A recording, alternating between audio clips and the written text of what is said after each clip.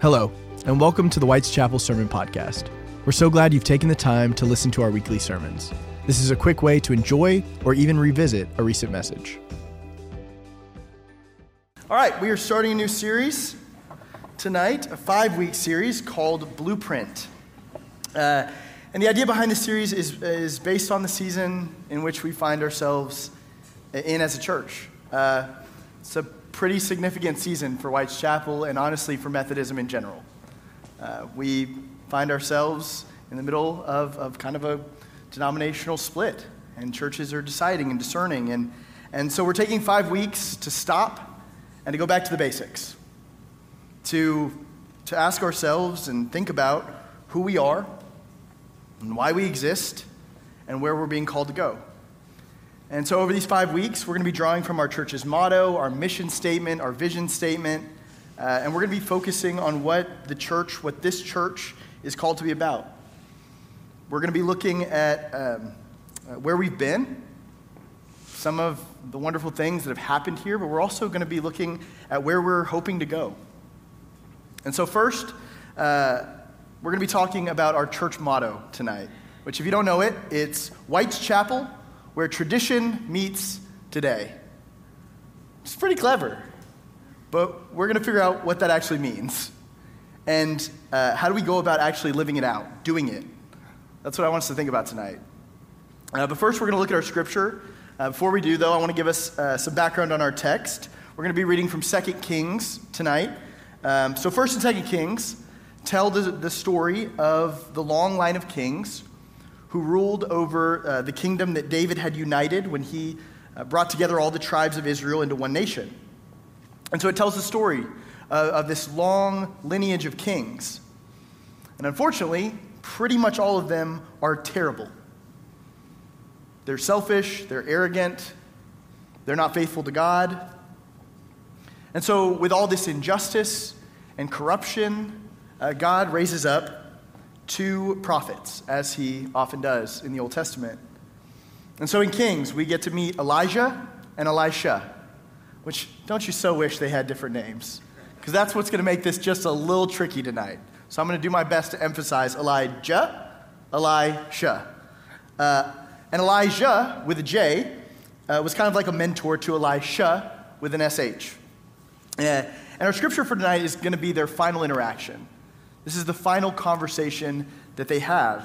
But just before what we're about to read in Scripture, these two have been traveling together, and Elijah has just parted the Jordan River so that they can cross. And he did this by taking off his mantle, which is essentially just his kind of cloak. So he took off his cloak, and he wrapped it up, and he struck the water, and the water divided. And it made a path for them.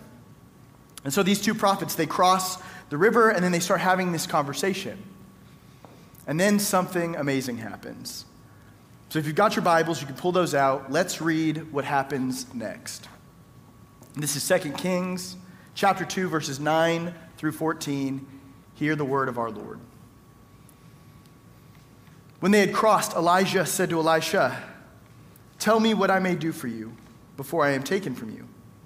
Elisha said, "Please let me inherit a double share of your spirit." He responded, "You have asked a hard thing. Yet if you see me as I am being taken from you, it will be granted you. If not, it will not." As they continued walking and talking, a chariot of fire and horses of fire separated the 2 of them. And Elijah ascended in a whirlwind into heaven. Elisha kept watching and crying out, "Father, Father, the chariots of Israel and its horsemen." But when he could no longer see him, he grasped his own clothes and tore them in 2 pieces. And he picked up the mantle of Elijah that had fallen from him and went back and stood on the bank of the Jordan. He took the mantle of Elijah that had fallen from him, struck the water, and said, "Where is the Lord, the God of Elijah?" When he had struck the water was parted to one side and to the other, and Elisha went over. Okay, so Elijah knows that he is getting ready to depart, that his time on this earth is coming to a close. And so in their final conversation, he asks his young mentee, Elisha what he wants before he's gone. And Elisha says, you know what I want? I want a double share of your spirit. This young protege says to his mentor, you know what I want more than anything? I want twice your tenacity, twice your prophetic prowess, so that I can continue to do your good work. And then it says they keep walking and they're talking, and not long after that, a chariot of fire ascends from heaven. This has got to be the coolest way you can possibly go out. A chariot of fire and horses ascend from heaven, and Elijah gets swept up, and the only thing that he leaves behind is his mantle, this cloak. And Elisha picks it up, and he wears it, and now he is able to part the water as Elijah just did. And so our scripture, in our scripture, we get this beautiful image of the mantle being passed. In fact, this story is the origin of that phrase, taking up someone's mantle. This is where that comes from. And so the torch is passed. Elijah to Elisha. And he asks for a double portion of his spirit. That's the last thing he asked for. And you know what? He gets it. Because I read this week, and I thought this was one of the coolest things that I've read in a while, which is in Kings, Elijah is credited with 7 miracles, but Elisha is credited with 14. So very literally, double. He doubles his mentor's miracles. And see, this story is pretty epic, pretty amazing and awe-inspiring, but really what's happening is fairly simple. It's the story of one follower of God passing on what he has, what he knows, what he's doing to the next generation. And this is something we have to pay attention to, because this is our story too. We need to be a people who are willing to pass the mantle, and we need to be a people who are willing to pick up the mantle. Because ultimately, that's a big part of what we mean when we say tradition meets today. Tradition meeting today means that the history of one person, the ministry of one person or place, is passed on to the next. I saw a wonderful example of this earlier this summer. Hannah and I took a vacation in August to California, and one of the places that we visited while we were there was Pebble Beach. Now, I'm a horrible golfer. I mean, I know a lot of pastors say that, but genuinely, I don't play because I'm that bad. But I like to watch golf. I'm a golf fan, and while we were in California, we wanted to take the opportunity to go see this famous golf course where so many legends have won U.S. Opens. And so we went and checked out the course at Pebble Beach, and while we were there, we got to witness one of the great traditions of this place. Here's a little short clip that I took, so sorry for the quality.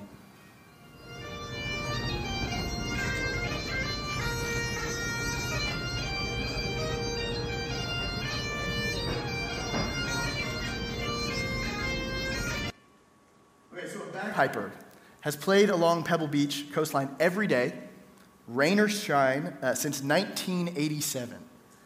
This tradition began after the famous golfer Tom Watson, who actually helped design the course, was quoted as saying, "Spanish Bay is so much like Scotland, you can almost hear the bagpipes." And so by the time that they actually built and finished Spanish Bay and opened it in 1987, they decided that you would actually be able to do that you could hear the bagpipes. The creators of this course decided to marry this incredible new golf course that they had made with the deep history of the sport. And so still today, a bagpiper performs beginning on the first tee at Spanish Bay in front of a restaurant called Sticks, which is where Hannah and I went. And they walk all the way to the fire pits by the second green. It takes about 45 minutes. And, we thought this would be like a cool thing to see, but I didn't really think all that much of it until I saw it. And then it was strangely hypnotizing. It was powerful. There was something really moving in it. It was amazing to see how in 2022 in California, they're still honoring the place that golf was invented. And in this strange little practice, I saw tradition meeting today. And look, golf looks a lot different today than it did when it was invented in 1744. But still, Pebble Beach honors where it started. And so should we. We need to honor the past and then pick up the mantle and keep doing the good work that we've watched. We need to bring our tradition to today, because that's exactly what is happening in our scripture. Elijah ascends into heaven in this incredible way, but he leaves behind one thing. He leaves behind his mantle. And this mantle is so much more than just a piece of fabric. It represents his mission, his ministry. It represents what Elisha is now called to carry on. He's learned from his mentor. And now it's his job to honor the past and continue the work that Elijah had done, continue the work of God. And again, it's the same for us. We honor the past by picking up the mantle and moving it forward. And so the question for all of us tonight is, what mantles are we being called to pick up? And that's what I want us to focus on for the rest of our time. And I think the answer is threefold. There are 3 W's, 3 mantles that we are called to pick up. And the first W is White's Chapel. Our first job is to pick up the mantle of this place. If you call this church your home, then it's all of our responsibility to carry the mantle for those 150 years of Christians who've called this place home too. Because we are White's Chapel. And it's up to us to continue the mission and ministry that God has entrusted us with here in Northeast Tarrant County.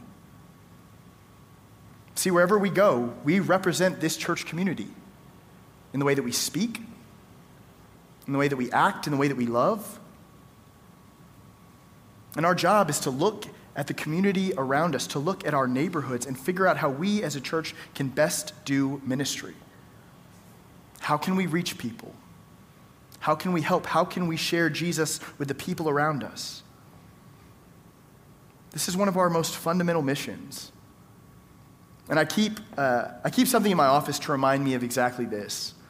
When I got ordained, Todd gave me this super cool, super nerdy gift, but I love it. It's this, I don't know if you can really read it, probably not, but it's the lineage of my ordination going all the way back to Jesus, which is, again, super amazing.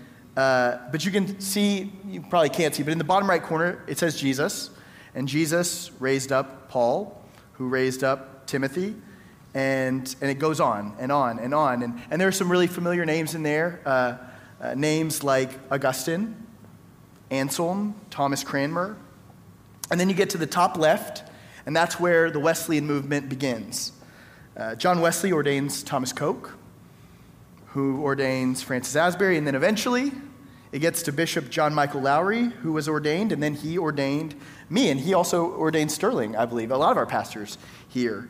And the point is, I keep this in my office, and I look at this paper, and I remember the promise that I made at my ordination to faithfully minister in whatever church I'm assigned.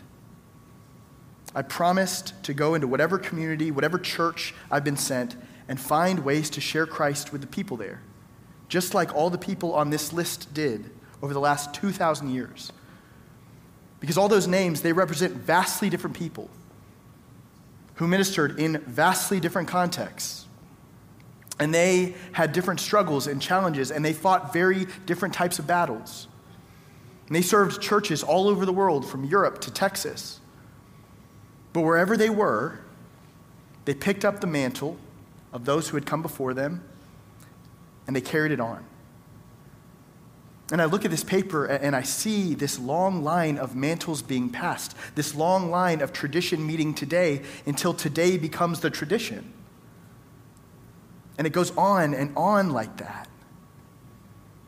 And that's our call, to minister through this church we call White's Chapel, to minister in the context in which we find ourselves, through the church that we call home, to pick up the mantle of WC and keep on going. That's the first mantle that we're called to.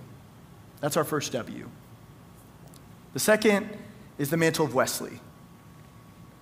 We pick up the mantle of White's Chapel, which means that we're picking up the mantle of John Wesley, who founded the Methodist movement. This is a Methodist church, after all, if you didn't know.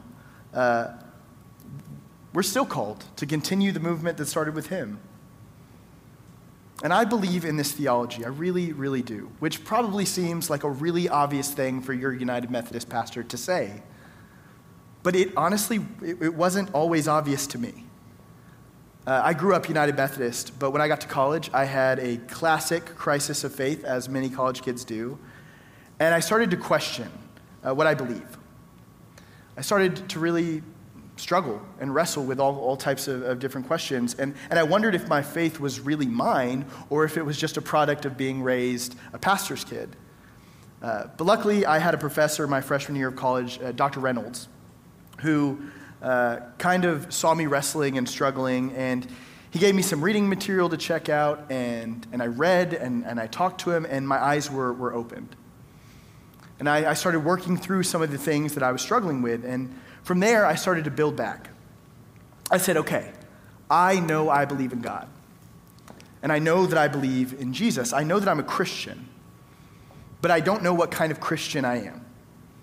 I don't know my theology. I don't know really what church I want to be a part of, what denomination I want to be a part of. And so I went on this big journey to find it. I turned to Scripture, and I kept reading other theologians and sources, and I felt like as I read, I was being drawn to free will theology. So I thought, okay, yes, I've got this. And then I kept going, and I found that grace was this cornerstone of my understanding of God. And I kept learning, and I kept reading, and I thought through the sacraments, and I thought through all these aspects of faith, and I kept walking this path and exploring theologies and denominations, trying out different churches in my area, and lo and behold, I came to the incredible discovery that I was United Methodist. I went on this long journey only to find that I wanted to be a part of the denomination that raised me. And I still feel that way. I still believe in Wesleyan theology. I still believe in a theology of grace. I still believe in an open table. And I think Wesley's movement is just beginning. I really do believe that we live in a world that is hungry for what Wesleyan theology has to offer. What I love about Methodism is that we are a place, we are a tradition where tradition meets today. We have a rich history, but we're also willing to embrace new ways of worship, and new ideas and new missions. Ultimately, Methodism has always been about meeting people where they are and inviting them in. And I think a lot of people in our world need to be met where they are. And it's a big task, but you know what, y'all? It's up to us to do it. It's up to us to pick up the mantle and keep it going. We pick up the mantle of White's Chapel, and we pick up the mantle of Wesley, and lastly, our third W, we pick up the mantle of this world. Here's what I mean by this. Just before Jesus ascended into heaven, a lot like Elijah, he gives us one commission, a great commission. And he says, go make disciples of all the nations. Go and make disciples of the world. See, our greatest mantle, the biggest, most significant mantle we have, it goes all the way back. It goes far past White's Chapel, and it goes far past Wesley, and it goes all the way to Jesus. Jesus taught the disciples how to evangelize, how to spread the gospel, and that tradition has to continue with us today. This is our most pressing mantle. It is the one we have to pick up. The good news of the gospel, that Jesus came and lived and died so that we might have a path to eternal life in relationship with him. And we bring that great tradition to today. We bring that historic 2,000-year-old good news to the world today. It's up to us. Because that's who we are. That's who we have to be. We have got to be a people who are willing to pick up that mantle and get to work. And then one day to pass that mantle on to our children, to our friends, to our church members, to whoever. And so tonight, we're going to remember that, and we're really going to practice that tradition meeting today. We're going to do it through the sacrament of communion. I think I mentioned this at the top of the service, but it's actually a very special weekend. This weekend is World Communion Weekend. On the first Sunday in October, United Methodist congregations join Christian churches all over the globe in celebrating World Communion Sunday, or Saturday for us. World Communion Sunday began at Shadyside Presbyterian in Pittsburgh, Pennsylvania in 1933. The Reverend Hugh Thompson Kerr and his congregation wanted to demonstrate the interconnectedness of Christian churches, regardless of denomination. His purpose was to create something that would remind all of us of our mission to work together to reach the world. It was something that he made so that we would be reminded of the mantle that we carry. And so we're going to continue that tradition here today. And here's what I would ask. As you come forward here in just a moment, as you receive the sacrament, I pray that all of us would know that when we take this bread and this juice in remembrance of our Savior, we are also taking on a sacred mantle. A mantle for this church that we call White's Chapel. A mantle for the Wesleyan movement. And a mantle for the world, for a world that needs to hear the good news of the gospel of Jesus Christ. It's up to us to pick up the mantle. Hallelujah. Amen. Thank you for joining us. Please make sure to rate, review, and subscribe so you don't miss new releases. We'll have new podcasts coming out all the time. Be sure to check us out online at whiteschapelumc.com. Please download the WC Life app and follow us on social media to stay up to date with all things WC.